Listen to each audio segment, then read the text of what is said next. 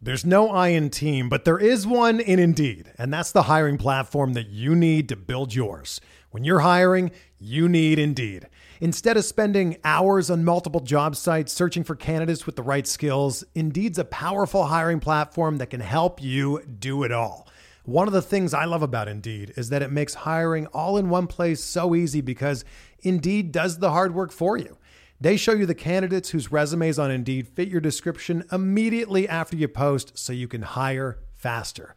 Join more than 3 million businesses worldwide that use Indeed to hire great talent fast. Start hiring now with a $75 sponsored job credit to upgrade your job post at Indeed.com/Blue Wire Sports. Offer good for a limited time. Claim your $75 credit now at Indeed.com/Blue Wire Sports. That's Indeed.com/Blue Wire Sports, and support the show by saying that you heard it on this podcast. Indeed.com/Blue Wire Sports. Terms and conditions apply. Need to hire?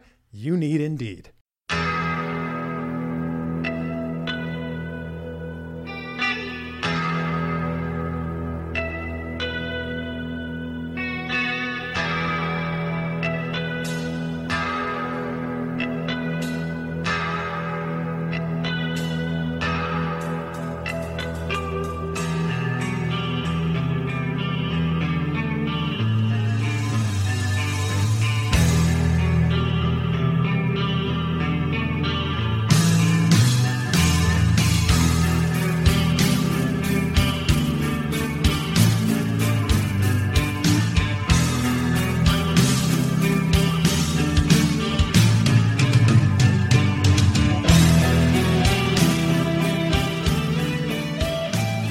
And welcome back, everybody, to another episode of Benched with Bubba, episode 396. Have a special guest joining me tonight. First-time guest to the show. First time should have been a long time ago guest to the show. He does great work over at pitcherlist.com. He does or did, you can correct me, a little work over at Friends with Fantasy Benefits, doing some curling stuff, which is amazing because first, Justin Mason's a good friend of mine, a good friend of many, but I thought Justin was joking about this, and then I saw, no, this gentleman and Justin were doing curling fantasy stuff, which I was like, more power to you guys. I love it. Any kind of niche thing you can find, I am in. Over at pitcherlist.com, he's a writer, he's an editor, he's in charge of certain columns. He's a part of the Hacks and Jacks podcast on the Pitcherlist Podcast Network. I think I hit most of it. You can find him on Twitter at if the Chu fits. Scott Chu, how we doing? I'm doing great. That was such a great intro. I feel so important compared to what I actually, my actual level of importance. Yeah, the curling thing was fun too, because I remember going to Justin and be like, hey, dude, I just went to the U.S. Curling Nationals in like 2019 and was like, no one's doing fantasy curling, so I'm going to try to invent it. If I do, can I have a podcast? He's like, yeah, dude, whatever. I don't care. Because, it's Justin. Friends with Fantasy Benefits is great. It's like a big sandbox. You can do whatever it is you're trying to do. So I got to know some pro curlers. I wound up in the Wall Street Journal for no particular reason, because it just so happened some dude was doing an article. His name's Ira, good writer, and he was doing an article on obscure fantasy sports at the exact time that I had done my first fantasy curling contest. So it was like me, fantasy sumo, fantasy Supreme Court, fantasy bird watching, and fantasy NASCAR, like together. It was great. I mean, it was, just like the really heavy hitters of the obscure fantasy sports circuit, I guess. We were all there. That's outstanding. That's great to hear because, there's like nowadays, when the lockdowns happen, all of a sudden esports have gone huge and you got all these other, like, honestly, a guy that's been doing fantasy sports for a little while and played sports for a while and it's been around for a while. I never would have expected esports to be what it is. So that's why I say, if you could find something you like, you find a passion for it, run with it. You never know what you're going to find. At worst, as we lead up to a Winter Olympics, you might get some curling fans getting involved. So that's pretty cool stuff. Yeah, I've got like 250 Canadians that I keep mildly entertained a couple times a year with fantasy curling. It's awesome. And that's great. I've learned a lot. And of course, they're super nice, right? Bunch of Canadians. They're real helpful. It's not fun. Like I actually curl, but I'm just terrible, right? Like I'm probably as bad at curling as I would be at baseball, but it's a lot of fun. And really like the explosion of sports gambling has made a lot of things different. Like there's going to be a lot of curling gambling coming up for the Winter Olympics, right? Because curling makes up like 70+% of Winter Olympics coverage. It's insane. So there's going to be fantasy curling, all kinds of it, and a bunch of gambling on curling. And like betting on curling is like the most 2021 thing you can do, right? 2022, just like staring at your computer, watching a sport that you maybe don't understand very well. I play it. I don't understand the strategy all that well, but you're like, yes, sweep. go. I've watched it because you're right. It seems like we just witnessed it with the Summer Olympics. We'll have the winter coming up, and it's, NBC has all their sister networks and they have all the different channels going on. It seems like curling's like always on like CNBC or one of those. It's like on 24/7 almost. Like you can always turn it on and you have curling on. So you're right. Like whenever you want to watch it, and people will bet on anything right now. So I could see that for sure. Cause the way I visualize it, I know I'm probably simplifying things. There's way more to it because I've watched it, but it's like, it's like shuffleboard on your feet, basically. It feels like you're trying to, obviously there's more to it because you're sweeping and you're trying to maneuver the what do they call it? It's the rock, the stone. Yep, rock, stone. Yeah, they're trying to get the stone. Granite. So it's but you're kind of trying to move guys out of place, get closer to the center, those little things. But it's pretty fun to watch. I'm with you there. On the fantasy baseball side of things, you're a busy man at pitcherlist.com. Love you guys over there. People know by now. I've had many on the show. Big fan of everything that goes on over there. So what are you working on these days? Because I know you're a busy man. Yeah, I actually do all the hitter stuff, all the stuff that Nick doesn't want to do, right? So I'm on the batter's box column where we cover like sort of interesting and top performances from the day before. Like usually you don't say a lot when, like Fernando Tatis hits a home run. You're like, yeah, cool. Woo. You knew that already. So talk a lot about some of like the in-betweeners, like some guys we'll probably talk about on the show today. Like those are the ones that really stand out there.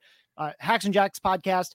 It's mostly hitter focused. We talk a little bit pitching here and there, right? But we got this other podcast on the network that some dude named Nick and Alex do about pitching. So we try not to like step on their toes too much. No one listens to that show. Yeah. Okay. I hadn't heard of them either, but I was told to kind of let them have the little space. So I love it. I'm glad it's expanding though. It's pretty cool. It just every year it's like a new launch of the site. It seems like there's like 30 new writers that come on. It just keeps growing and growing and growing. It's quite the slew of awesomeness that takes place over there. And the content's great because it's not just always fantasy centric. It can be baseball centric with a fantasy twist. It can be vice versa. You guys do like the kind of goofier fictional baseball stuff. Like there's just so much fun stuff just that a baseball fan can enjoy the website, and it makes it pretty cool. So big fan of what you guys got there. Looking forward to seeing what's next because it's always something. They're always thinking. Nick's mind never stops. So it'll be cool to see what you guys come up with next. Let's get into it. As most know, Tuesdays is usually Bubba and the Bat Flip time, but Toby had an engagement he had to take care of this evening. So I have the pleasure of having Scott join me to recap some fab from the week. We usually go over the NFBC major movers and shakers of the week, and we'll give our thoughts on, what did we think of the player? Would we have been aggressive? So on and so forth. And we'll go that route. So the top ad of the week in the NFBC was Nicky Lopez that added in 255 leagues. As high as $111. I'm still amazed people have triple digits to spend on players at this point in the season. But Nicky Lopez coming off a week where he stole 5 bags. He was he had the week of weeks and to top it off got engaged over the weekend. So he's just winning in all aspects of life. What's your thoughts on Nicky Lopez? Were you aggressive on grabbing him this week? Yeah, I actually was. I grabbed him in TGFBI, bid about 51 on him. I actually had a collection of fab because I have lost a lot of bids this year. That's usually how you end up with all that. That does do it. Lost a lot of bids.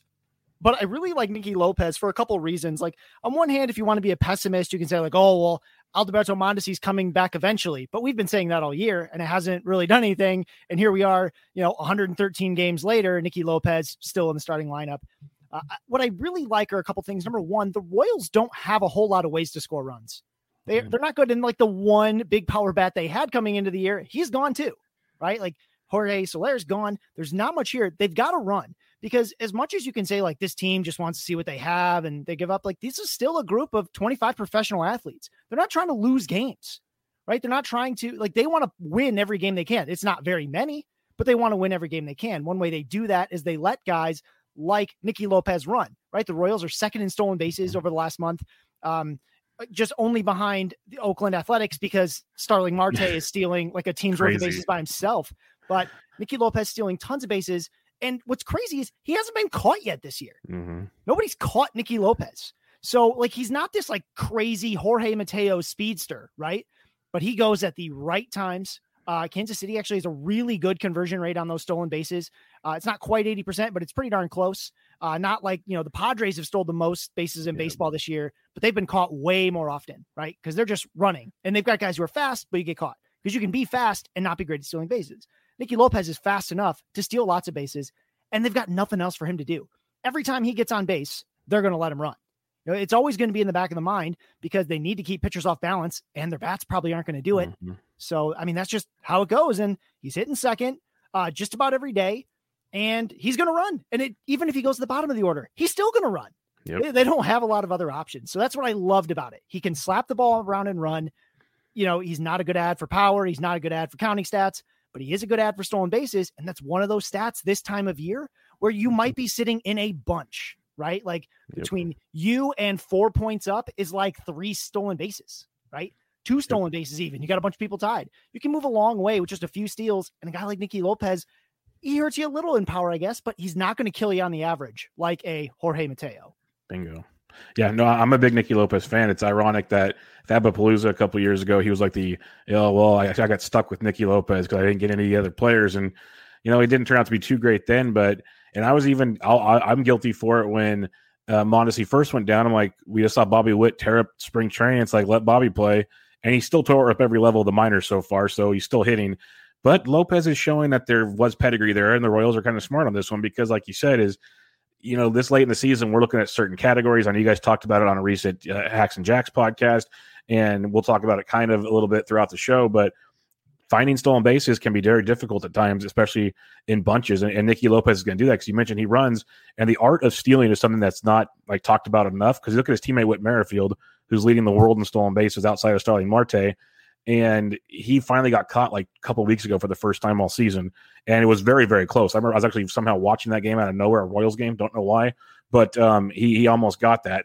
So it's really interesting to see and so he's probably learning from a guy like Witt because you talk about there's certain players like Ricky Henderson, the A's still bring him back to teach guys how to steal. Sure, Ricky was fast, but there's a reason he stole so many bases because there's an art to it. There's a reason why Albert Pujols can still steal a couple bases even at this time of his life because you just know when to go because they're not paying attention to you or whatever.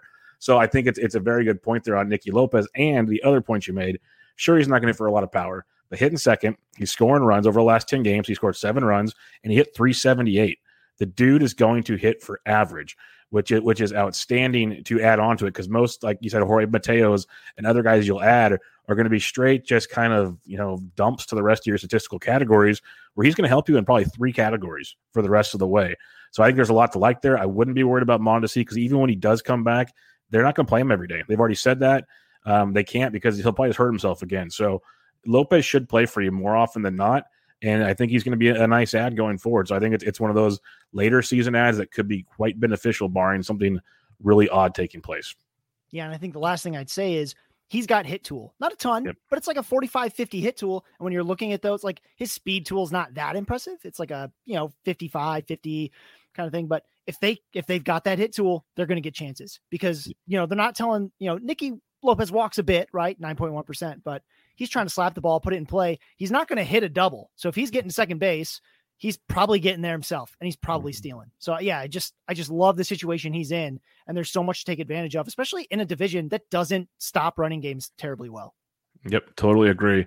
Next guy that was added most often, Paul Sewald or Sewald. Is it Sewald or Sewald? I feel very bad for that. It's Sewald, right? I mean, I should have asked Mikey Ahedo before. He would know. Yes, he would know, but I don't. I've been saying Sewald, but there's no way that's right. So.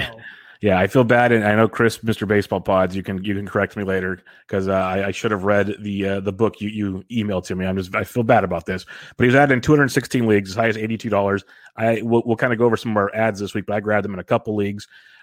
First off, when Kendall Graveman was traded, everyone's like, "Sweet, it's his chance." Then they went and got Diego Castillo. Sewell, he's that high leverage reliever. And now with Castillo getting hurt, he's getting chances again. Over the last 7 games, he has 3 saves, picked up 2 wins, 12 Ks in 7 2/3 innings. All season long, he's been a ratio asset and a strikeout machine, throwing in some other stats there. So I was pretty happy to grab him where I could. What are your thoughts on him going forward? Yeah, I grabbed him too. Right, like that was the second priority bid. I had Nicky Lopez, and then I had Swalt here because, again, what I like about guys, at this stage of the season, we're going to run into a lot of committees or like at least, timeshares, even if it's not a committee, it's like 75% one guy, 25% another guy. When I'm looking at players like that, what I really want is, okay, if you don't give me a save that night, what else can you give me? What Swell does is strike a bunch of dudes out, right? You're getting at least one strikeout every time he comes in, right? In fact, that's been true of every appearance this month. Every appearance he's made this month has been at least one inning, and he's gotten at least one strikeout. And on 2 occasions, he got 3 and 4, right? Like, he strikes a bunch of dudes out. He doesn't walk very many, right? Like, since the All-Star break, 27 strikeouts, 2 walks, right? Like, that's what I want, because yeah, he's going to blow up here and there, right? He had a bit of a problem right after the All-Star break, which is probably why he didn't get a whole lot of saves for like a, 2 weeks or so, but he's back at it. And again, if he's not getting me a save, can he get anything else? It's so hard to get the guys that are save only. Like, you hate one category players. Just like, I keep picking on him, even though I'm sure he's a heck of a guy and an amazing athlete. Jorge Mateo is a one-tool player.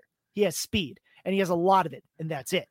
Paul Swald right now will get saves for a team that if they win, it ain't by much. Exactly. Right? They are scrapping and surviving. Last I looked, they still had a negative run differential. Like, it's insane. Yep. So he's going to get saves. Like, back in the day, Joaquim Soria would get a ton of saves for a bad Royals team because every time they won, it was by 2 runs. And again, if he doesn't get the save, he's probably going to get you some ratios or at least some strikeouts. And you're trying to move in those categories. It's never a dead spot. Whereas, again, lots of guys out there you can get that might get a save or 2, but, hopefully they strike a guy out. With Paul Swald, he's striking somebody out. It might be more than one. I love that. Yep, I'm 100% with you. Paul Sewell is the guy that I was even interested when Graveman was closing, because of the other aspects you mentioned. Might get you a win, which have been hard to come by. The strikeouts, the ratios, they're all going to be great. So I was a big fan of all of that. Now he's the closer more often than not in there. And that just ups things, because the Mariners are actually sneaky good. Like, not great, but they're sneaky good. Like, they're competitive in games. Like you mentioned, when they win, likely going to be low scoring, at least close games, which is always something to look at. You mentioned Joaquim Soria back in the day. I've mentioned in previous shows, at least early in the draft season, go and get one of the big closers if you want. And then I like to target guys on bad teams, because when they do win, they win close games, and that leads you to the saves you're looking for. So I think Sewell's a great ad going forward. I don't see me dropping him anytime for the rest of the season, because even when Castillo comes back, he's going to get plenty of help to your roster. So I was very, very happy to grab him where I could. I was honestly surprised to see him available as often as I did. I thought he was already kind of scooped up a while ago, but he was still hanging around there. I was quite happy about that. I think one reality we have to face in a lot of leagues, and I think all of us, say that, I'm super passionate fantasy baseball player. Yeah. People have checked out. Yeah. Definitely. So you're really not competing against as many people for free agent ads. And you'd be amazed. Like, you can see a guy like, oh, it says he's, 50% owned. Take a look, because it might not be one of yours, because the people that would have needed what that player can provide might not be trying to play anymore, right? They might be focused on the 13,000 fantasy football drafts they have right now, which I know is a bit cliche to say, but it's true. And you can absolutely do those things. Like, I got 5 players in my TGFBI league because, a lot of people, some guys have dropped out because it's a roto league and there's just not much left for them.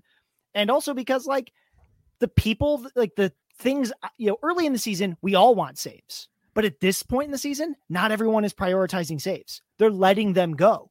You can make a lower bid, or I don't remember the last time we had a $100 winning bid in my TGFBI league. It's been a while, for sure. I think it was probably July. That was probably the last time we had one. And I don't know if we'll have another one, partially because people don't have that much fab, and partially because you don't need to. If you bid $50 in a $1,000 fab league right now, $5 in a 100, you're probably winning that player. Yep. Because, more often than not. Yeah. Between a lack of resources and a lack of interest in whatever that player brings to the table. How many people were you really competing with right now for Nicky Lopez? How many managers are really thinking I need more steals? Yeah. Some of them aren't, right? They had to prioritize other stuff. So that's what I kind of felt with Swald. I was like, yeah, I want him. And I bet I don't have to bid very much to get him, because people are prioritizing other stats, particularly things like, streaming pitchers or hot hitters, guys who have new roles. But Swald's role's not that new, right? He's kind of been in the mix, and the fact that he's out there now just meant I didn't have to bid very much. Yeah, 100% with you. I did anyway. But yeah, well, because if you have the money, make sure you get him. Yeah. Don't lose that bid on a guy of his talent. It's not like you're going out there and bidding on a platoon outfielder or something. You're bidding on a guy that is going to be in the role and hopefully get you, 3 to 4 appearances a week the way they use him.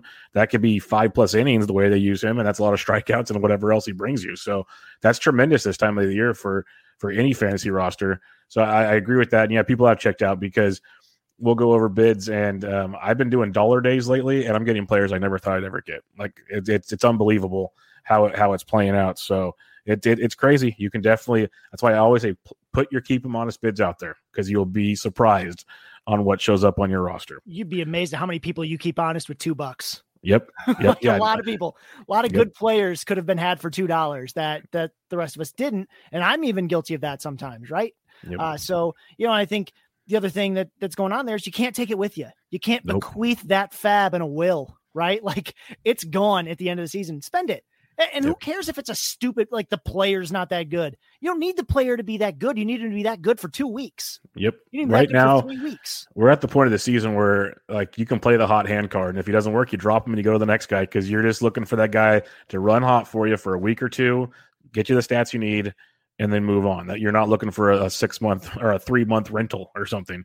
You're looking for now and move on from there. So with you 100%. And that's what makes some of these names people like, why'd they add these guys? And that's why. Like it's streaming pitchers. It's Nicky Lopez is stealing a ton of bases. We need Nicky Lopez and stuff along those lines. So I'm 100% with you on that one. Like this next guy, for instance, Jake Myers. Jake Myers, guarantee you not many people know who Jake Myers is, but he was at in 196 leagues, as high as $56. Over the last couple of weeks, he's hitting .333 for the Astros, 3 home runs. Only concern I will have is on Tuesday, Kyle Tucker was activated from the COVID IL, so we'll have to see how his playing time plays out. So I wasn't super in on Jake Myers. Did you have any interest in a guy like Jake Myers?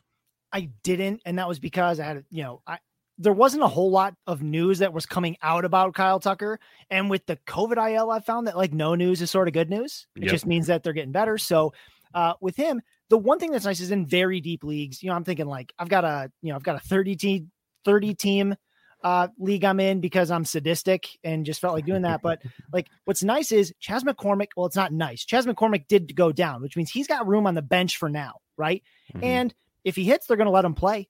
Right. At least every once in a while. Like the outfield's a little bit crowded, but he did break out quite a bit this season in AAA. He had been a lot better than we'd seen in the lower minors. So something that happened maybe in like in 2020 when we didn't have eyes on him and didn't have stats, like something must have happened because he's running more really than he had before. He's hitting for more power than he had hit before. A lot of things were clicking. I mean, he had 144 WRC plus in AAA. And I think the one thing I always try to say whenever I talk about AAA numbers, don't just look at the slash line. These leagues can be really skewed for offensive production, but WRC plus is an awesome stat for it because it's league adjusted. Yep. So if you look at WRC plus, you can see how much better he was than his peers. Love that. So 144, he's 44% better than his average peer in AAA. And sure, the average AAA player is not a fantasy mover and shaker, but it does say like, yeah, that line that you see isn't just like because he hits in tiny ballparks and great hitting parks. He's actually doing better than everyone else. Even if the hitting environment's good, he's doing it better. Yeah, no, I totally agree with you there. He's doing it better. I will caution that his BABIP is through the roof in the minors and in the bigs, so that's going to be regression. But a lot of the regression numbers, even on the Savant page, is still good numbers. It's not like he's crushing you. So like you mentioned, he is much better. He's 16 homers and 10 stolen bases in AAA. That's a market improvement, like you mentioned, from previous seasons. He's always been kind of a base stealer, but the power increase, and we've seen it time and time again, that he's only 25, almost 26. He's young. He's developing. It's definitely a guy to remember come next season if you're doing your best ball drafts, as we kind of see where the Astros continue to go. And like you said, if he's hitting, they're going to play him because Tucker's there, but McCormick's out. They have moving pieces, and they have a lot of guys that they need to rest because they pretty much locked up the postseason. Like they're in, barring some crazy run by the A's who are kind of stumbling themselves. So the Astros can kind of start playing that. Let's rest our guys thing. Let's keep Jordan out of the outfield. Let's do stuff like that, and we'll see how it goes. So definitely something to keep in mind with Jake Myers. I could see him having some moments throughout the year. I'm just curious to see what the playing time looks like once Tucker is back. Like he was activated on Tuesday, still wasn't in the lineup. So that's something to keep an eye on, which is weird. But maybe they're going to baby him back into the lineup as well to kind of get him comfortable. So a couple things to keep an eye on. And Alex Bregman might be back shortly. It looks like he's finally starting to rehab, and it's going well. Like his rehab, he's had so many hiccups in the rehab. Looks like that's starting to point in the right direction too. So more moving pieces in Houston. But again, great team, great offense. If he's going to be playing, especially in deeper leagues like you mentioned, he's worth a roster spot. That's for sure. Yeah, for sure. And I mean, the BABIP thing is really important to keep in mind. It does indicate some things. I will say he had a weird change in his batted ball profiles over the last few years. Really, what he did was he turned a lot of infield fly balls into line drives, which is obviously a much better result. So, like, it's okay if his BABIP's a little elevated, but it shouldn't be this high. Yeah. Right. It's hard to say exactly where it should be. There are some expected BABIP numbers that you can sort of whip up using some crazy savant searches, but it's an interesting thing to see. And like you said, the opportunities might be drying up, but in deeper leagues, especially if it's not weekly fab, kick the tire, see what happens. One guy goes down. He's got a job in a good lineup. No doubt about it. I'm with you 100% on that one. The next most added guy, and again, I'm kind of surprised Nestor Cortes Jr. is available in so many leagues because I feel like we've talked about him for a couple weeks in a row now, but picked up in 140 leagues, as high as $84. He's been outstanding as they started to stretch him out. Last couple starts, over 6 innings in each start, 7 Ks in each start.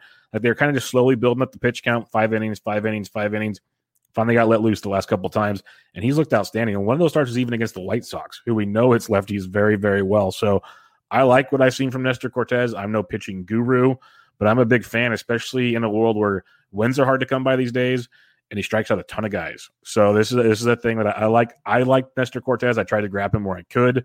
What's your thoughts on Cortes? Yeah, I mean, a guy who's hot and on a good team is like automatic at this time in the season, right? His true talent, doesn't matter as much right now. Like it does. Like we want to know how good players are, right? Like knowing how good Wander Franco is very helpful when he has slumps, but true talent matters less than opportunity right now.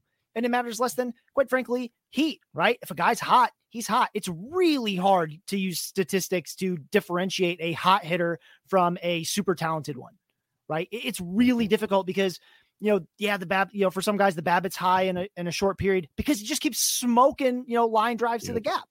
Of course his BABIP's high, right? Exactly. Or he's hitting a bunch of dingers. They're leaving. Or he's Giancarlo Stanton hits the ball 120 miles on the ground. Those are going to find holes a lot. Yeah. I mean, a great example of that is Avisaíl Garcia. That's what he does. Yeah. He pounds really hard grounders, and they don't bounce till like right before the poor third baseman. They got to figure out, they hope it doesn't hit them. They're right? praying. Yeah. So it just smokes them. I think one thing, just to plug a little pitcher list stuff here, even though you did a great job of it earlier, one thing that's really cool we've added to the site is that if you go to a player, so if you type in pitcherlist.com/player/Nestor-Cortes, right? If you do that, you'll go to his player page, and we actually have a game log, which is really cool because if you open up the game log, you'll see the pitch types, the usage, like the CSW on each pitch type.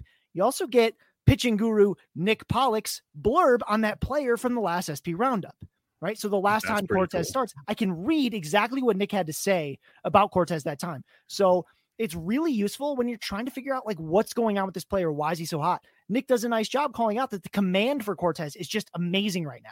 He's putting the ball exactly where he wants it. And it'd be a very big surprise for Cortes to do that over a long period of time. So like eventually that might fall off, but it might not happen next week, right? Like just because we know regression is coming doesn't mean it's coming next week. That's the hardest thing, is knowing when the regression will happen, if ever, right? Because by the time regression comes, he might have changed his skill. Yeah. So it's really difficult to figure that out, but at least I can see, okay, Nick says the command is really on right now, and one day it might fall off, but one day doesn't have to be today. And if I need a spot starter and he's got a good matchup, that's exactly what I'm doing, is I'm going to go grab Nestor Cortes. And the other thing is he's out there on a winning team right now. That's just, they're on fire, to just put it lightly. The only concern I have, and I wanted to roster him everywhere, but it's like something to keep in the back of your guys' mind, is Corey Kluber's coming back soon. Domingo Germán might be coming back soon. They're going to baby these guys in there because, again, they're going to pretty much lock up a postseason berth here pretty soon, like either wild card or East. Like it's going to happen. So they're going to want to have those guys available as well. So it might kind of, they might do piggybacking or something, but Cortes should be good to go for a while. So I'm a big fan of his, and run him out there until he's not the guy anymore. But I think he's going to have some great matchups coming up. And I think a really good add on the Fab waiver wire for the time being. There's been more pitching injuries this season than like ever before, ever. Yeah, so yeah, we can say like, yeah, some guys are getting healthy again, but that doesn't mean someone else isn't going to go down. Worry about, like, at this point in the season, worry about that day when it comes. 100%. Worry about the loss of the job when it comes. Same for Nicky Lopez. Yeah. Mondesi might come back. I'll worry about that when he does. He can prove to me that he's actually going to play. Then I'll worry about, well, now what do I do with Nicky Lopez? Until then, I'm starting him. Yeah, I don't blame you at all. Next ad was an interesting one because I'm a fan of Daniel Lynch. He had that little couple starts with us earlier in the year, big time prospect. Didn't go so well. We've seen that many times already this season. But he went back to the minors, looked outstanding, and he's come back up with the Royals. He was added in 136 leagues. But since his return, he's thrown 5 innings or more in 5 of his 6 starts, 3 earned runs or less in each start. He has 5 or more Ks in 4 straight starts, back-to-back starts against the Astros, the Yankees, the White Sox, and the Blue Jays. Like, he's not facing the lightest path on the planet right now. So he's pitching pretty darn good overall. The ERAs, the xFIPs, and all that, they're still saying there might be some luck taking place here, but I like what I'm seeing with Daniel Lynch. The prospect pedigree is there with Daniel Lynch. I think he's definitely worth streaming viabilities because he's faced that murderer's row. But you got to think Central. He's going to get some Indians. He's going to get some Tigers. He's going to get some nice matchups down the stretch here. So I think he's not a bad ad out there, and you can get him very cheap in a lot of leagues. Yeah, and that's really like the key.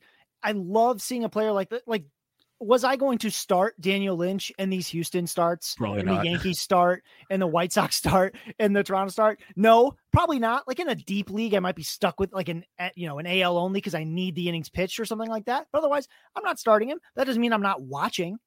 Right. And when a player does this well, it doesn't necessarily mean I want to start him for the next one too. Although if I had, I would be doing great. Right. Yep. And maybe I think in some points leagues I did where I had him because in a lot of points leagues, you can't be hurt that badly as long as they're okay. But really what we're seeing is again, fastball command. So he's got excellent command really with the heater, especially up in the zone, which helps a lot. Something he really worked on. Teams haven't been able to really hit him that hard since then. So that's a big plus. And again, the Royals are going to let him throw. It's not like they got a whole bunch of pitchers waiting to come up that they really want to see, right? Like this is the guy they want to see. This is the guy they want to have pitch. The end of the season is always interesting because you get a lot of divisional play. You see a ton of divisional play, especially in September. And that's going to be really good for him, right? Because how many offenses are scary in the AL Central, right? It's one, exactly one, right? The White Sox, they're a little tough. And the Tigers can be scrappy at times, right? But I am starting Daniel Lynch every time he faces the Tigers. Like there's one offense where I think, oh, should I start him? The White Sox. That's it. And that's, one of the 4 teams. He's got a lot of games coming up against not the White Sox. And, I'm all over it. I think the one thing I'd be doing here, and I wish I would have done it right before the show and sounded really smart, but I didn't, is one thing you really want to do this time of year isn't just look at the next start. Look at the next couple of starts. Right. Because what's going to happen is a lot of your league mates are going to be looking at, okay, who are the guys, what are the starts this week? Who's everyone pitching against this week? Get them, get that guy a week ahead of time. Like, oh yeah, he had these 2 of the Astros, but what if the next start's a soft one? What if he's got 2 or 3 soft starts ahead of that? I know that the ESPN Fantasy Forecaster lets you see out 10 days, gives you a decent idea of what, who we think these pitchers are going to face. At Pitcher List, we have an article that comes out that talks about the next 4 starts of, every week we release one. It's the next 4 starts. That's what you want to know, right? Like I'm an undeniable Tarek Skubal fanatic, right? Love Tarek Skubal, love everything about them. The lefty, the big leg kick. I love it. Right. But he's got the Blue Jay, he had to face the Blue Jays twice in a row. And I knew it ahead of time. Right. So I was actually okay cutting him because you know what? I knew my league mates, even though they know I love Skubal, they're not going to add him. They're not going to have Skubal sit on their bench and have 2 starts against the Blue Jays. I got to cut him, pick up somebody else, do some spot starts, and then I went back and grabbed him. Right. It was beautiful. Right. That's how you got to use the calendar a little more than just who's next? Who's the next team? I like looking, the next 2 or 3 series. That's how long I'm trying to stream a guy. Some positions I might go series to series in a daily league at catcher. I might just go series to series until something good pops up.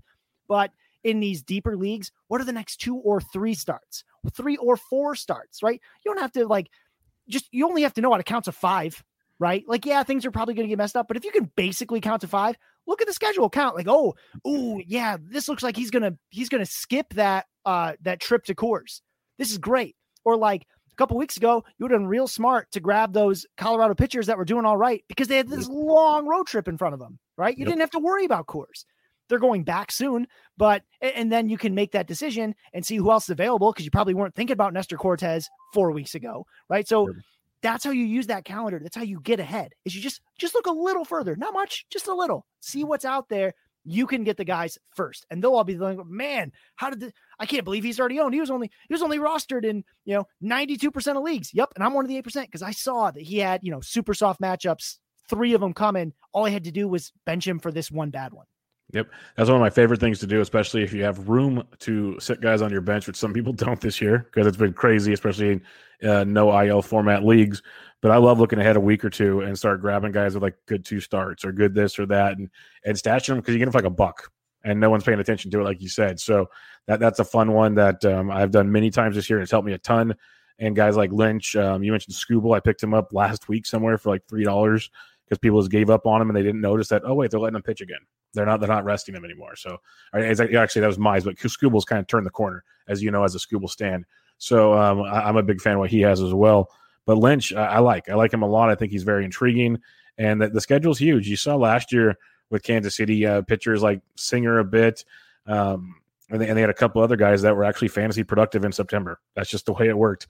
So I wouldn't be shocked if we see Lynch and some other guys put some pretty nice starts together out there. And even with the White Sox, they've almost clinched their playoff spot already. So they're going to be kind of having some interesting lineups in September as well. That might be a little more, exciting to put Lynch out there and see how it goes. So, yeah, we'll see how that one plays out for sure. Let's go to the Cincinnati Reds on this one. Michael Lorenzen was added in a total of 135 leagues, as high as $81. He's been great, back-to-back saves in his last 2 outings. He has 3 saves over the last week or so. He hasn't given up a run all season, which has been impressive since he came back on July 17th. 12 Ks and 13 innings pitched. The caveat I will mention when it comes to good old Michael Lorenzen, this is why I've kind of avoided the Reds closing situation for a while. TJ Antone got activated on Tuesday to make it even more fun, but you go to like a roster resource. Lorenzen, Michael Givens, who's been good, TJ Antone, Amir Garrett, Lucas Sims is there. They have so many options to close games. It's like a Chinese fire drill at times there. So what's your thoughts when you're looking at a guy like Michael Lorenzen as a potential ad, as people are probably adding him to get saves? I mean, you hate seeing, like, when you pull up the roster, like, I wonder, a committee, but how big is it? When it's a 4-guy committee, that's really tough. I mean, that's some Rays shenanigans going on, right? Yep. Which makes it really difficult. Again, the nice thing with Lorenzen, we kind of talked about this with Sewald, is when he plays, he's giving you something, right? Like, you always get something. You're not going to get the same level of something that Sewald gave you. He's just not that level. But there are good ratios there. So like in a 15-team league, it is useful. And you can sort of gamble on the saves. Of course, 4 or 5 days ago, we were talking about how Michael Givens was the guy who's gotten a save in his last 3-4 appearances, right? So that's really difficult to deal with. TJ Antone might be the next one. So I'm avoiding it in the 10 and 12 teamers where I can go and just get like a full-time closer on a bad team. I can go get like can't think of one off the top of my head, but like Alex Colomé out there and stuff. There's a lot of guys out there David in those Bednar, 12 teamers. Yeah. Right? Like he's Tyler out Clippard, there. Go get him. Yeah, go get him. That's fine. In the 15 teamers, you're kind of like, I think this guy could get saves, and the team's red hot. Their schedule coming up isn't terribly intimidating, right? Like that's what I'm doing. We talk about streaming pitchers all the time. I'm not sure, like as a community, we talk enough about streaming everything else. You can stream anything that you want. Yep. You can stream for positions. You can stream for stat categories. You can stream whatever you want. And if you're trying to stream saves, what you're doing is, so I'm going to have to grab like a guy who's maybe in a closer committee. But what teams is he facing? What teams does this team face over the next 10, 15 days, right? What are the next 2 or 3 series? Because if a team like the Reds has really soft matchups coming up, or, someone else, I mean, like right now, the Reds are at Milwaukee, then they're at Miami, then they're at home against St. Louis. There's saves in there, a bunch of them. Definitely. Right? Someone's going to get them. So go like Lorenzen, if he's getting them right now, go ahead, right? The fab bid you're going to have to make isn't that high because 1, we already talked about it. There's not as many people bidding for them. And 2, everyone else that's really wants them probably sees that it's a 4-person committee. But how many saves do you need, right? How many saves a week do you need from him for it to be a good ad? Probably 1. You need him to get 1 save that week, as long as you didn't dump a bunch of fab. If you only threw like $5 out there, you get that 1 save, and then you find out, it looks like TJ Antone's going to take over. Cut him and get someone else and get 1 more save. Go get TJ Antone. He's probably still out there. Yeah. Like you only really need the 1. Take it week to week for now, series to series, or 2 series, 2 to 3 series at a time. You will get where you need to go. There's like, I know the season's ending, but there's still time to climb standings, especially if you're being smart about it, looking at those standings and seeing like, where do I have points that I can afford to give up and not prioritize? And what are the ones that I need to prioritize to get the most points with the least amount of effort? Saves and steals are usually where that's at. It might not be in your league. Sometimes you'll find that like it's batting average and there's like 4 of you that are within like 2 or 3 1,000ths of a point from each other because baseball's weird and that's just what happens, right? Go, prioritize on those things and get those players, but that's what you can do right now.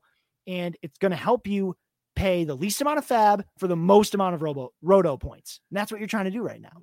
100% agree. It's you can stream saves, like wins, strikeouts. I know in one of my NFBC leagues this week, I benched my 3 closers that I have there and put like 4 2-start guys and other starting pitchers. I have 11 starts this week because I just want all the strikeouts and win potential I can get. We'll see what happens. My ratios are kind of where they are. I'm not going to lose or win a ton of points in there, but like, again, you're streaming to get the stats you can get and see where your team goes. You got to be looking at the stats for now.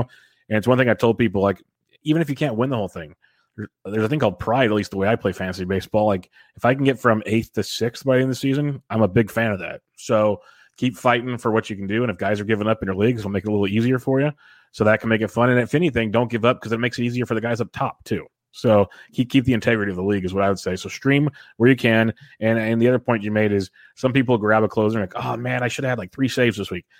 In this world of baseball we live in right now with all these committees, if your guy gets you 1 save a week, you're doing pretty good. So just count on that and move from there. If you're getting 2+ a week, you're doing great. So that's a good option there. And Lorenzen will get you some high leverage situations at worst. So like that quite a bit. Frank Schwindel adding 128 leagues as high as $87. That has to be close to the rest of the leagues that did not own Frank Schwindel already because he's been a popular commodity in the month of August, basically since the trade deadline, since he started playing every day, hitting 366, 4 home runs, striking out 18% of the time, walking a bit too. And now he's hitting second over like the last 10+ games. So he's hitting right behind Rafael Ortega, right in front of guys like Wilson Contreras and others. Again, we've said it with some other guys, playing every day, good spot in the order. He's productive. I've had no reason why not to roster him anywhere. He's first base only in NFBCs, but like in Yahoo, he's got outfield eligibility, which is tremendous. So, if you needed the power asset and you needed a guy like this, Schwindel was him. I didn't really need him on a lot of my rosters, but I get why people did. Yeah, I'm in the same boat. I didn't need him in a lot of rosters. Power's been something that I've been pretty good at finding this season. With Frank Schwindel, one thing that's really interesting about him, he's a journeyman. He's been all over the place. But it's actually not as many places as you think because teams keep bringing him back. Yep. He was a Royal, then he went to the Tigers, then the Royals brought him back, then the Tigers brought him back, then the Cubs, then the Athletics, then the Cubs again, right? Now, what's really interesting when you do this, like I'm not an amazing scout, I'm not Shelley Verstrate, I'm not one of these other people, but teams don't bring back guys that they think have no potential or that they think can't be useful players. Like they had the look. If they brought him back, it means something. And a lot of teams have brought Frank Schwindel back. Right now, the Cubs just don't have other options. They traded everything of value, right? Like there's never been a cheaper time to go to Wrigley right now because nobody else is there. There's not a lot to watch. But Frank Schwindel is giving you something to watch, first of all. And second, like he's going to play and he's going to hit in the middle of that order because who else is going to? Yep. What else? Like they don't have other options. And he's a guy that they were familiar with. And he's a guy that, lots of teams have seen something they like. I wish I could tell you what it was. Some amazing scout and I had the inside connections. I don't. But teams don't bring guys back for no reason. You don't see players go back to certain teams very often, especially as quickly as he jumped around to these teams, right? And it's not like it was a bunch of, like, he hasn't been a Rule 5 pick 6 times, right? Yeah. Like, he's going back to these teams because they want him. And he appears in the major leagues for them multiple times. There's a reason for that because these teams have prospects with more pedigree than Frank Schwindel. I assure you, right? He was never more than like a 40 future value guy, but these teams keep bringing him back because he's got something and he's showing it right now. This is something that these teams have all seen and he just happens to be doing it for the Cubs. Yep. I'm with you 100% there. And people always like to point out, not always, but a bunch of people like to point out, oh, but he's on a bad team. He still gets 4 at-bats a game. And we've seen many players like on the Tigers and the Pirates, very fantasy relevant. It's still productive. They're still Major League Baseball players. And I hate to break it to people, but a lot of starting pitching these days is not good. So they're going to have good matchups more often than not. So especially in the Central. And so that's something to definitely keep in mind with Schwindel. I think will be still pretty productive the rest of the way. I mean, I think there's one stat that it's not one of the 5 hitting categories, but it's like the most important one to all 5 hitting categories. It's plate appearances. Yep. How many other number 1, 2, 3, 4 hitters are on the wire right now? Right? Yep. Yeah, they're all on bad teams, but they get plate appearances. You to get runs, to get RBI, to get whatever it is you need, to get stolen bases, you need plate appearances, right? Like, unless you're Terrence Gore and just pinch run every game late, like, you need plate appearances to get those stats. And Frank Schmidl's getting plate appearances. Like, anyone that's played in an AL or NL only league, they know what it's like to sort just by plate appearances. Yep. I don't care what the stats are. Are you playing? Because then you have a chance, right? Like, that's why, like, we have certain catchers that just always erupt. Like, Jacob Stallings is always like a guy who ends up being somebody's catcher in a 2-catcher league.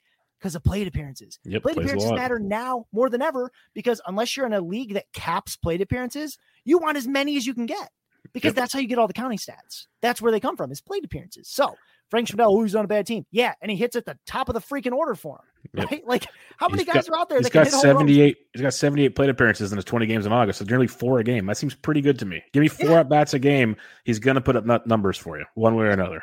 I'll take the extra plate appearance every game than, oh, well, this guy's batting 9th for the Yankees. I don't care if Rougned Odor is batting 9th for the Yankees, because Schmidl is a similar talent, right?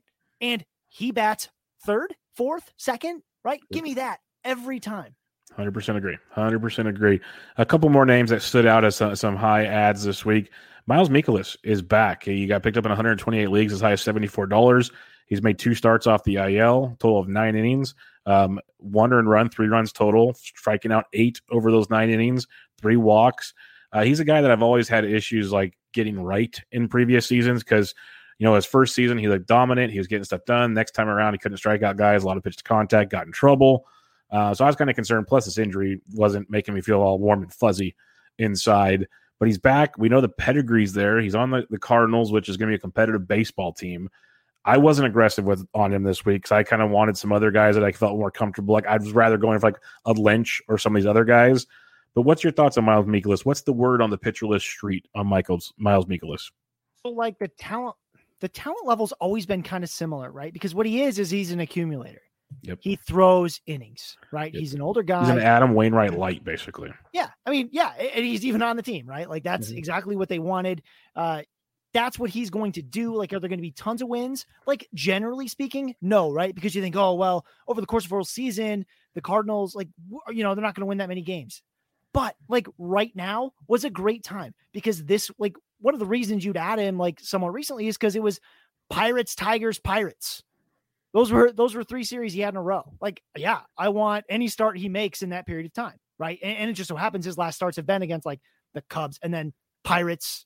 Those are the things I want. Looking ahead, rougher schedule coming up. That's actually one of the reasons I stayed away, because an accumulator is great unless it's like, the next series coming up. So after he's got a series with the Tigers right now, then the Pirates for the Cardinals, and then it's Reds, and then Brewers in Milwaukee. At Cincinnati too. It's at Cincinnati to make it worse. It's at Brewers, and then it's home against the Dodgers, and then the Reds. No, I'm good. Then he gets the Mets, and then he gets the Padres, and then he gets the Brewers again in Milwaukee. Yeah. And then eventually it'll be better, but like not yet, right? Like it's going to be pretty ugly. And if I don't want to add a guy where I'm going to hem and haw over his start after 1 start, right? Like I might put a bid out there for the 1 start, especially in leagues where you can like bench everybody after, Friday, right? Whereas, in a lot of TGFBI, a lot of NFBC, you can't change your pitching. So that would be tough because you got to leave him in there. But yeah, the upcoming schedule, we've talked about using the calendar, the upcoming schedule, like was really good for a short period of time. And now that's going to be ending soon. And at that point, I'm never starting Mikolas against the Dodgers. I just, there's the upside is so little. Like you're really hoping for that weird 8 innings pitched, 3 strikeout game. And if that's what you're gambling on, why are you gambling? Yeah. 3 strikeouts, I hate to break it to people, aren't going to help you this time of year. So you need those guys with, I'd rather go for a Lynch who might give up 3 or 4 in 6 innings, but strike out 6. Like I'll take my chances there and see what happens. A couple more here. Scott Barlow, speaking of Michael Lorenzen, Scott Barlow's another one that kind of finds this ilk. 2 saves over his last 3 outings. We saw earlier in the year, he had some save chances. Then it went to other guys. And like, there's like, I think it's 7 or 8 guys on the Royals now have multiple saves. So it's been a kind of raise type situation. But Barlow's been pretty effective overall this season. 74 Ks and 60 innings pitched, 2.55 ERA, 3.47 xFIP. Strikeouts have been good. Walks have been okay. Got 8 saves overall. Wasn't all in on him, but I get it. If you needed saves, I understand it. What about you? Yeah, I mean, I totally understand it. Actually, this was a guy I brought up in the Hacks and Jacks podcast on Monday morning. The team is awful, right? We know that. We know that the Royals are not good, but he's their best 9th inning guy. The only real competition he has right now is a lefty with a high walk rate, like the 2 things that traditional managers just don't like in a closer. So I wouldn't be shocked if he is in a lot of tight games. I know he had the Mariners coming up. He's got the Orioles coming up, a lot more of the AL Central, a lot of games that I'm never betting on the Royals to win. But if they were going to win, it's going to be against the teams they're playing upcoming, right? Like they have a lot of teams on their schedule coming up that they can beat. And if they're going to beat them, they're probably going to need Scott Barlow in the back of that bullpen to help them secure that win. Because when you're a team like the Royals who doesn't win very many games and you've got a chance to win one, you're like, oh my gosh, put the best guy we have in. For God's sake, let me go home feeling good about playing baseball for once, right? Like it's a little depressing, and they're pro athletes, they can deal with it, but that's a real thing, right? Like, please, like, they show up to work every day. They got to sit there for 3 hours. They're not trying to lose, right? They're going to a lot, but when they can win, they're going to want to do it. I think Barlow's their best chance to do it. He's got the good strikeout arms. He can do that. He can do a couple other things. I like Sewald better. Barlow's sort of like, Sewald, Barlow's like the sort of the discount version because his team's even worse. And he's got a little bit more volatility than like Sewald has shown. He's not quite as good at the things that Sewald can do, but he's there. He's available. He was my backup bid on every league where I bid on Sewald. I then bid on Barlow right behind him. I get that. That logic makes sense to me. If people were just going straight for Barlow, I'm like, yeah, I don't know about that. But Barlow was a guy that going into the season, a lot of smart people were like, hey, if you're in draft champions, best balls, grab some Scott Barlow because he should be getting saves at some point in the season. And he has off and on because he's been a very good reliever overall, and kind of like Sewald was. And now he's getting his chance. The difference with Sewald is I don't see anybody kind of taking saves away from him where Barlow could. So I like your strategy in that. And that's kind of another thing people don't do nearly enough is they put a bid in on one player and they forget to kind of back that bid up. And that's one thing. It's like, okay, so I lost this guy. What do I do?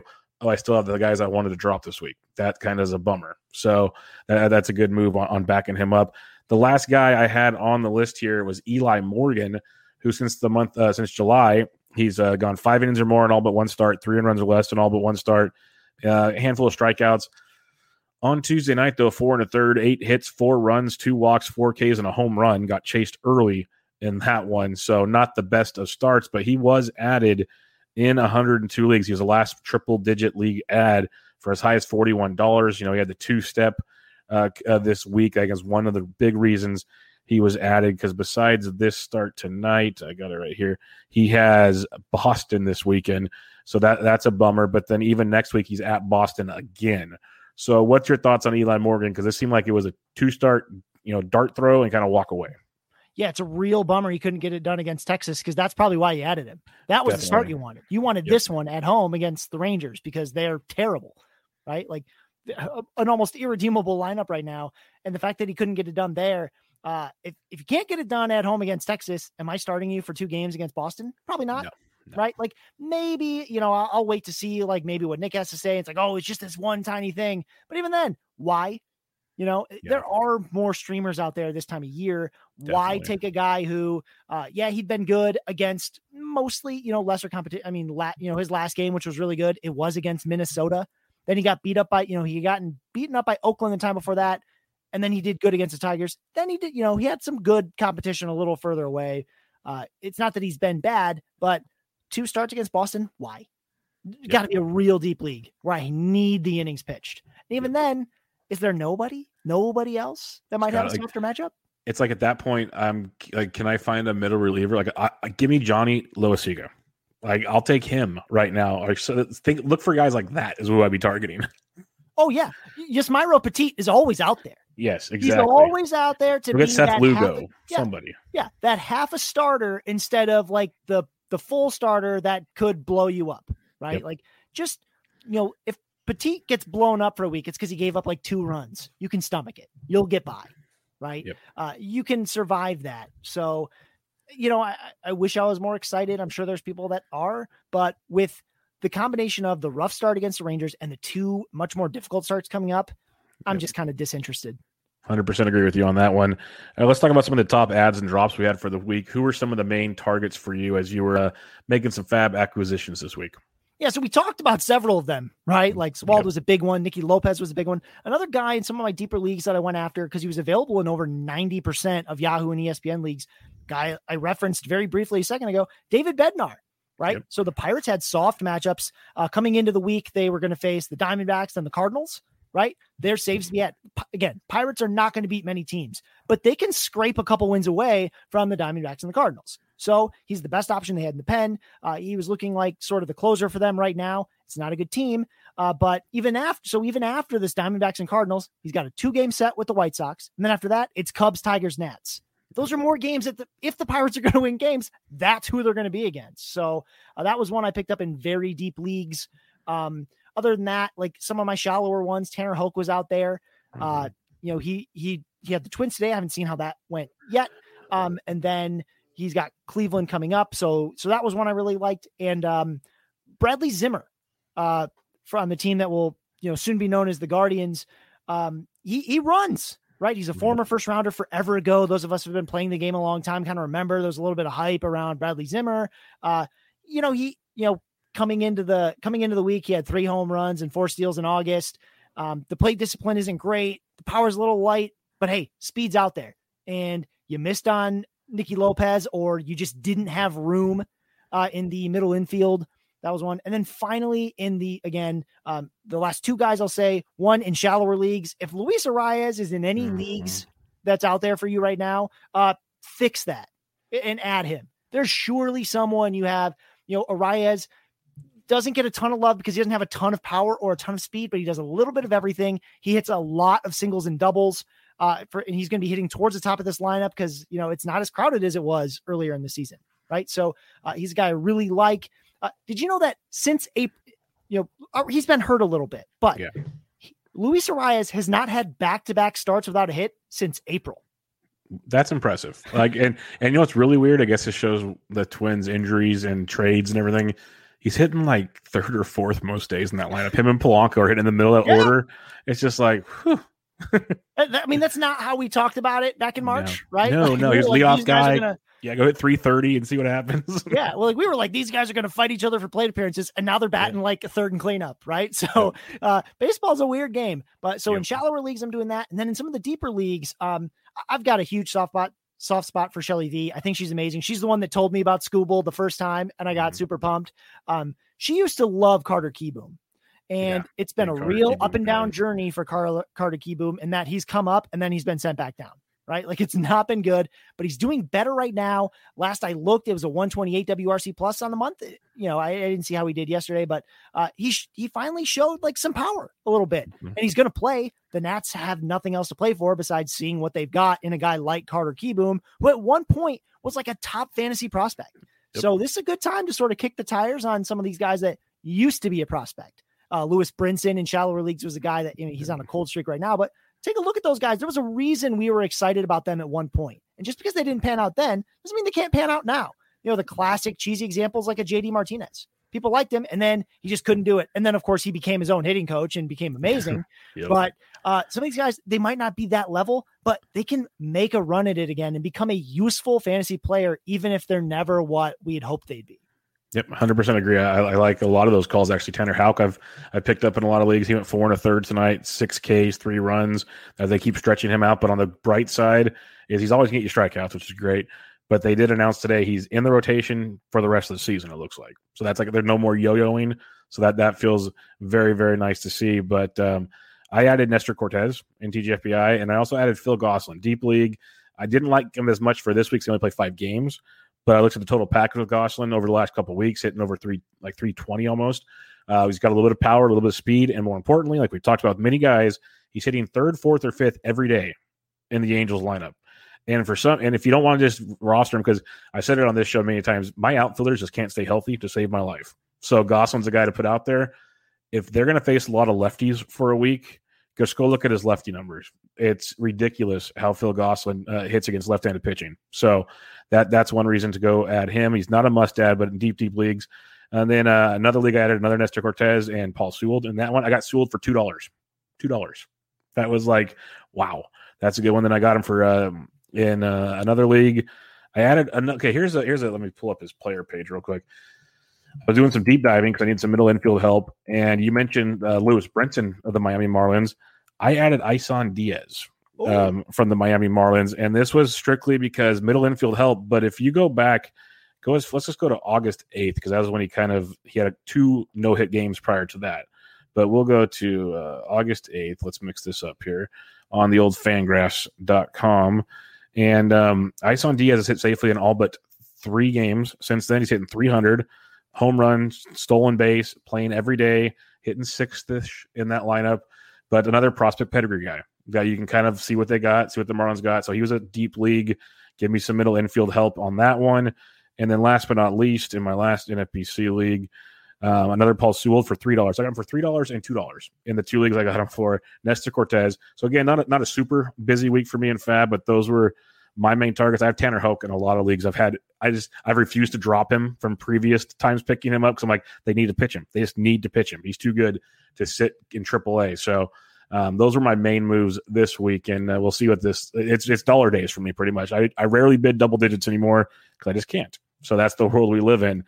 But it'll be fun going forward. A couple other things to chat about real quick. I know on your recent podcast, you guys talked about how to use the calendar. You mentioned it a few times on this episode already because it's very true. I know Toby and I mentioned we like to use the RotoWire 14-day forecast for pitchers. I'm not smart enough to get a whole calendar out and do all the work, which you guys are smart enough to do. But I like to look ahead in that regard. You look ahead even farther, it sounds like. How do you go about it? Like, say, when you're looking at Fab, what's your process for evaluating the calendar and what you're looking for? Yeah. So like when you look, we're often, when we're talking about using the calendar, we're often talking about these guys that are like middling, like these guys that probably are on the wire in most cases. And when is as my other, as one of my bosses, Nick Powell could call them, when is a Toby it's most expensive? Not, of course, the Toby that's not just, but like, Toby, when are they the most expensive? When they're a 2-start guy. When they're real cheap? The week before they're a 2-start guy, right? Like if a guy starts on Tuesday, Wednesday, Thursday, there's a chance that he's a 2-starter next week, right? Take a look. You just have to see, like, if they have too many off days, you'll kind of know it's not going to work out, but take a look, get them then. That's especially in these dollar days times that, like in a lot of leagues, a lot of us are doing. If you're going to get him for $1, it's not going to be the week he's a 2-start guy. It's not going to be the week when every single person like us is saying like, oh, look, it's Pirates and, Pirates Cubs this week. You got to get him. You got to get him. That's when he's expensive because someone's like, well, I'm desperate. I'll throw, I've got $300 in Fab left. Here's $40, right? I'll just get them, right? They're not doing that the week before. They're not doing it until it's slapping them right in the face. And it sounds simple, but it's amazing how simple things can get you a long way in fantasy baseball because, either people are turning focus to football, so they don't have the time to devote to look that far ahead. Maybe they never really did because early in the season, it didn't make quite as much sense. Like, you're not using your resources that way early in the season. It all kind of schedules all balance out. Guess what? They don't balance out anymore. Teams have easier schedules than others. It's easy to find out who they are just by looking at them. You don't even have to be a genius. Just Google like St. Louis Cardinals schedule and see what comes up. Yep. If they've got a bunch of, if there's a bunch of landmines in there, be like, oh, okay, well, I'll take those guys week to week. But there's going to be other times where you're like, oh, whoa, there's a whole bunch of soft stuff coming up, right? I want it now because I don't want to be hearing about how he's hitting 400 the last 2 weeks and now I'm adding him. I want to be like, yeah, I know, right? He's been in my lineup or maybe he's been on my bench, which means no one else is getting it. Right. Yep. And then, but there is a balance. Like we do talk about true talent because we just talked about, the Isan Diaz's of the world where we're like, hey, look, this was a prospect pedigree guy. I'll go at him. But, there's that strategy, which is also very useful. And then there's I don't care what the true talent is. He's got a role and he's hitting and a bunch of soft teams coming. Right. Like those are the 2 strategies you can use at the same time that they don't like cancel each other out. They're not, they don't conflict with each other. Do them both. That's how you get ahead, especially in these roto leagues where you got to chip away at things. That's where you do it. Or, head-to-head leagues, like, You still need all the categories all the time. So go get them. Do it just like that. And don't, I feel bad because a lot of people, I don't want to say a lot. I'm not that famous. Most people haven't heard of me, but I do get, DMs in Twitter or on Discord with Pitcher List. And they say, which of these guys is better rest of season? And unless it's like two big time players, I'm usually saying, I don't know, but this one's got a softer schedule the next 2 weeks. Yep. And that's probably the more helpful advice because yeah, sure. This guy's more talented as a pitcher, but he's got the Dodgers and Astros coming up. I don't care if he's more talented. I don't want him, right? Give me the lesser pitcher with the better matchups.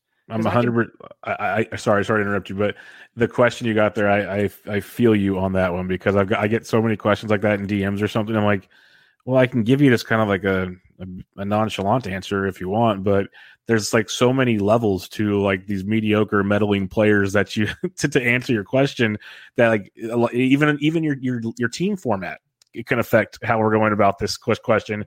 That I can't just like you said, if it's two great players, okay, yeah, I want this guy, sure. Like Bryce Harper or Juan Soto, who do you want? Okay, we can start talking about that. But yeah, you have two kind of middle pack guys. It's a deeper question than just pick one. Yeah, because like really, in March, in April, in May, that was a really important question, right? Because people were thinking about trades, or they were like, okay, I'm trying to lock down my third outfielder or something. This guy or this guy. At this point, who cares? Well, what's rest of season? Like a little over a month.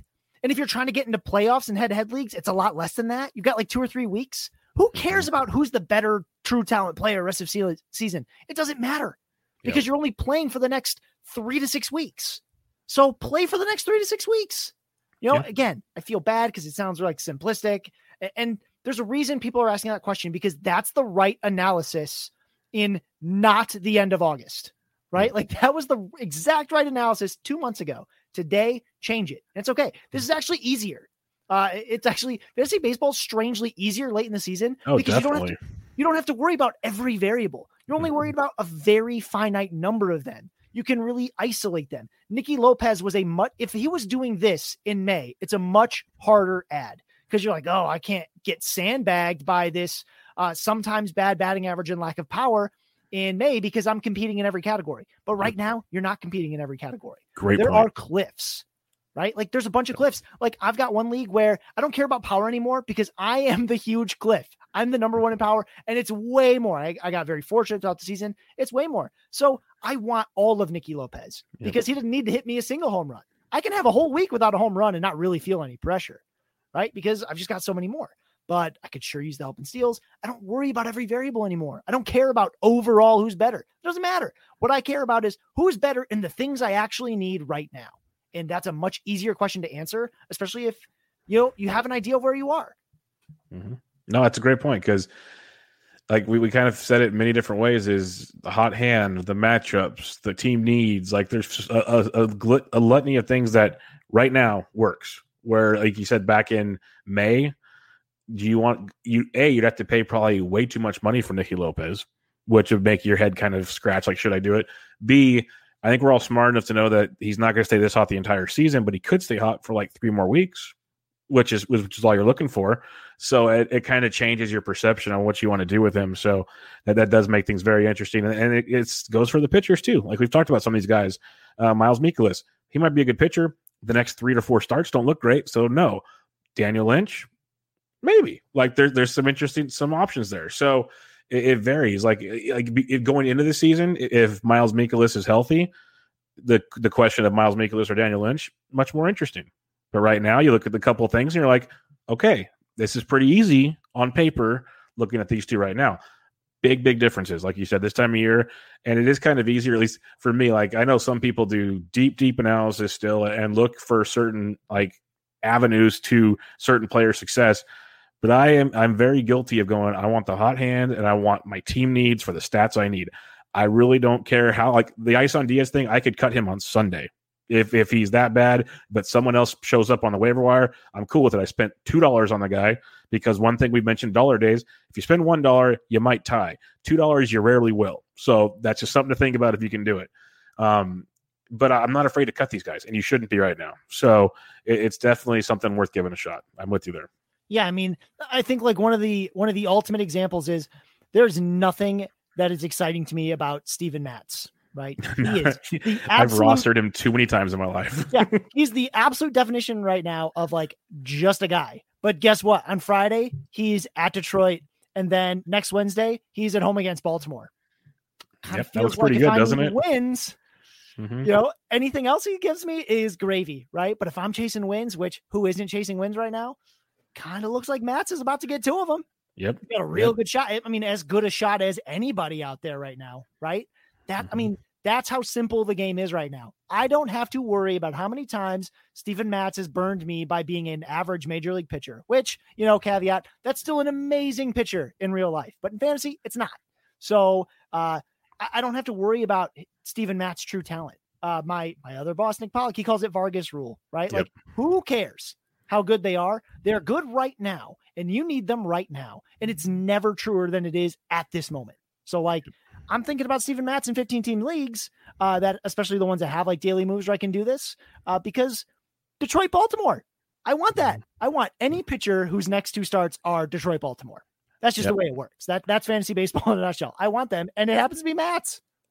Yeah, you're 100% on that one. Like, I'm just kind of scrolling through the next couple of weeks, and there's some interesting ones. Like a pitcher I really want nothing to do with right now is Mitch Keller.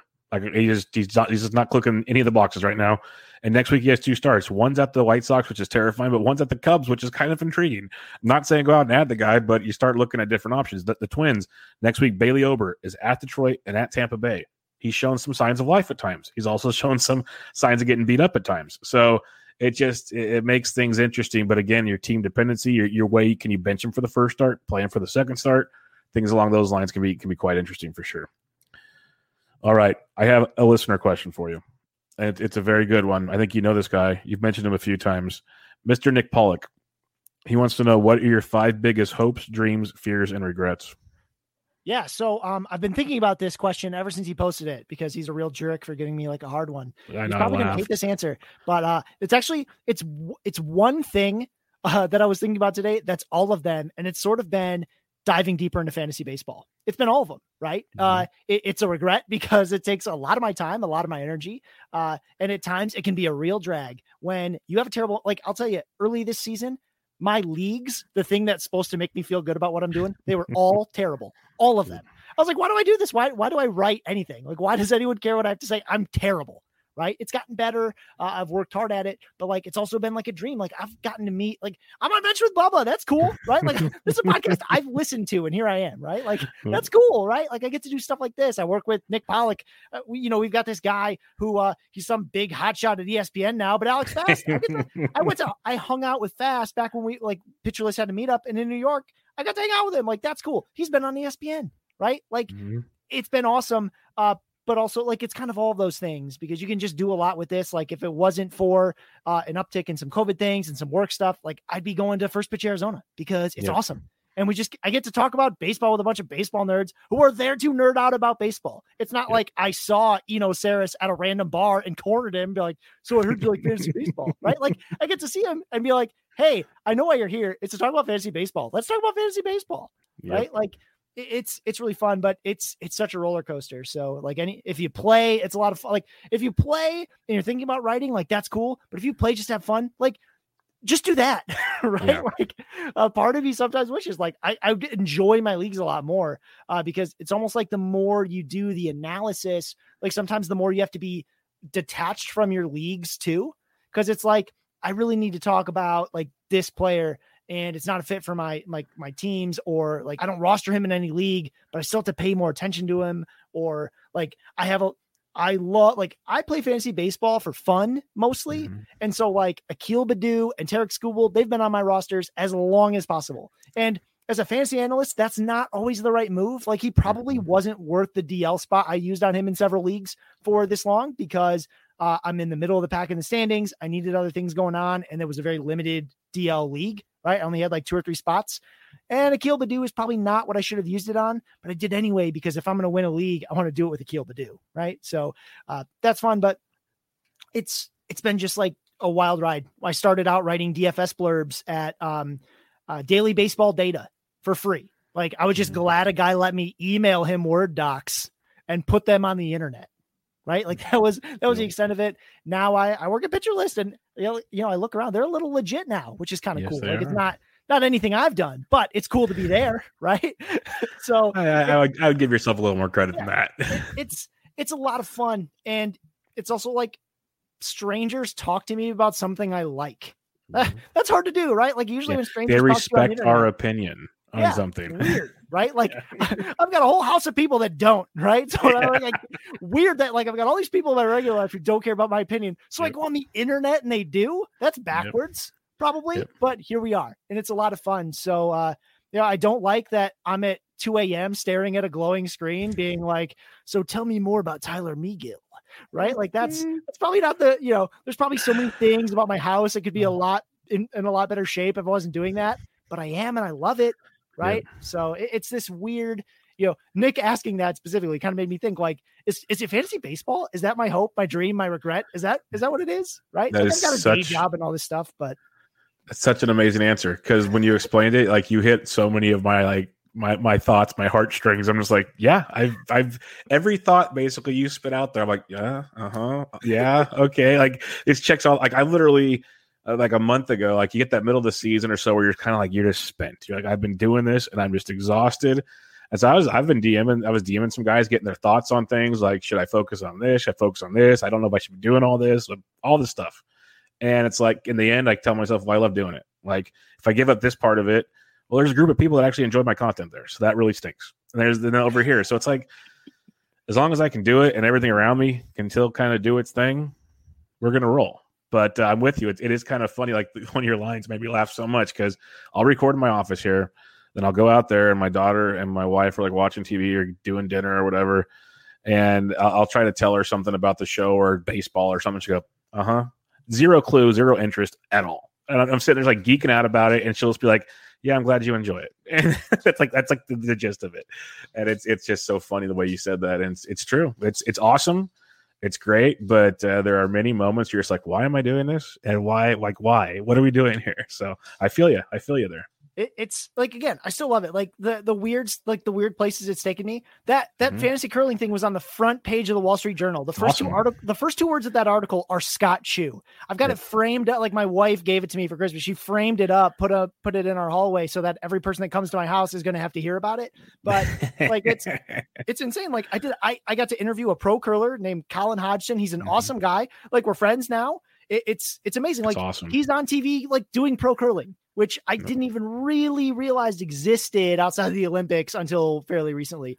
And then at the same time, like I told her, I was like, oh, I've got this episode. And like, she was interested in that because like, he was sort of famous kind of. I was like, he's a pro curler. Oh, a pro curler. I didn't know that was a thing. I talked about the baseball stuff. She's like, yeah, exactly. You interrupted my show for this. Like, yeah.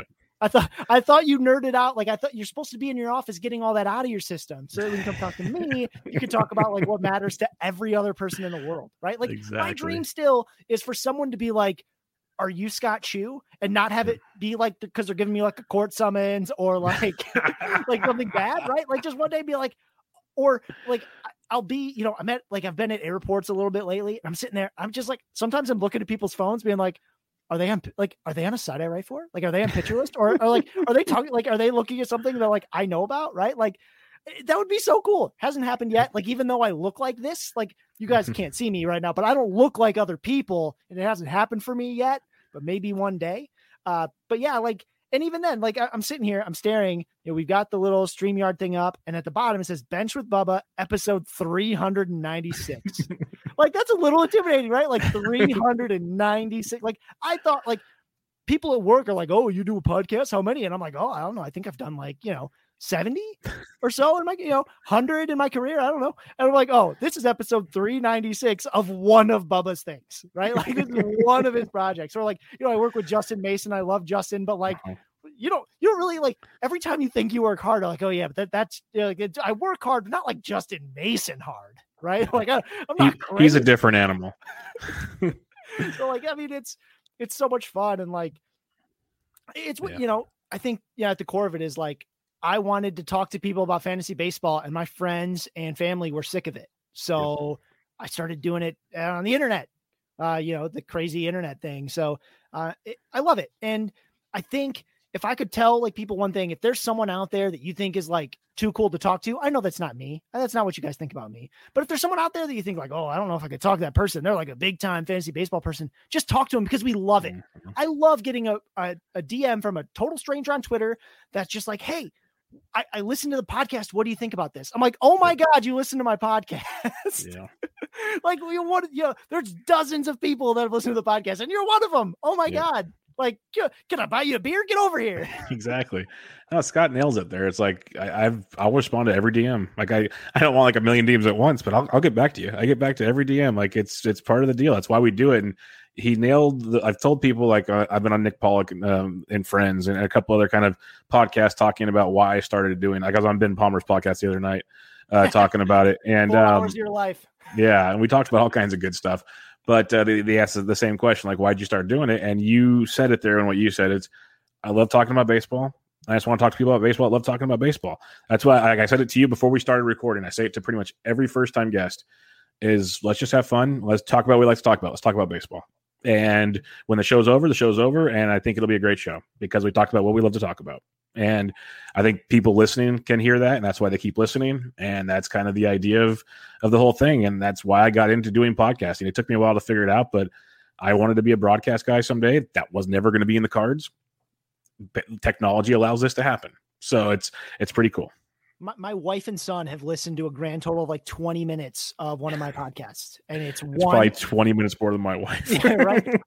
But I think the thing that was so great about it is they listened and all they really said was, wow, you really like baseball. I was like, that means it worked.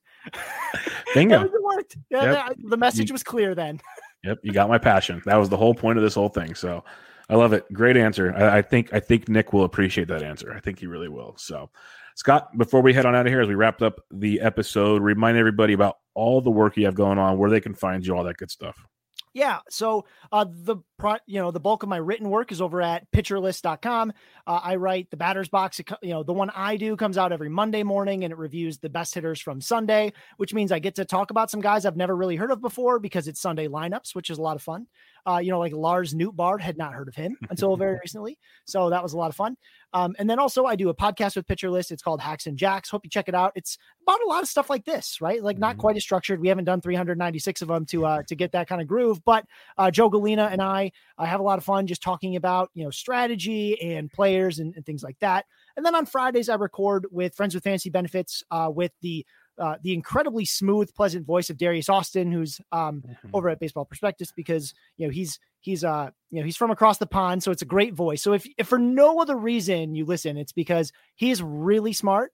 He knows a lot about stolen bases, particularly, and other things, and because his voice is great. And I'm just kind of there, like yelling at him for bits of time, but still, it's a lot of fun. So check it out. Fridays is when that one drops, and that's about it. You can find me on Twitter at If the Chu Fits. Darius is awesome. I had him on after that first London series because I know he went to it and we talked about it, and it was a great. I just sat back and let him talk. It was awesome. It was a great episode. So he's a great guy. I'm glad I know he took a break from Friends with Fantasy Benefits for a while because he was doing different things. So I'm glad he's back in the mix there as well. That's great to hear.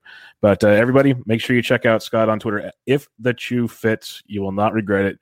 It's great content. I'm glad we finally met up and recorded this podcast. It's for me, I always have a list, and it's just sometimes my life gets crazy, and you've been on it for a while, so I'm glad we got to make this work, and I look forward to doing it again sometime. Yeah, absolutely. I'm glad I could be here for episode 396. I'm not over that number yet. So it's been an hour and 21 minutes staring at that number. I'm still not over it, but yeah, there it is. I'm glad I was here, right? It took less than 400 episodes. I'm going places. I appreciate it, and hopefully we get you back before 496. That'll be the goal. That'll be the goal on this one. We'll get you back before that. It's the dream. Yeah. But everybody, this was Bench with Bubba, episode 396 with Scott Chu from Pitcher List. You guys have a good one.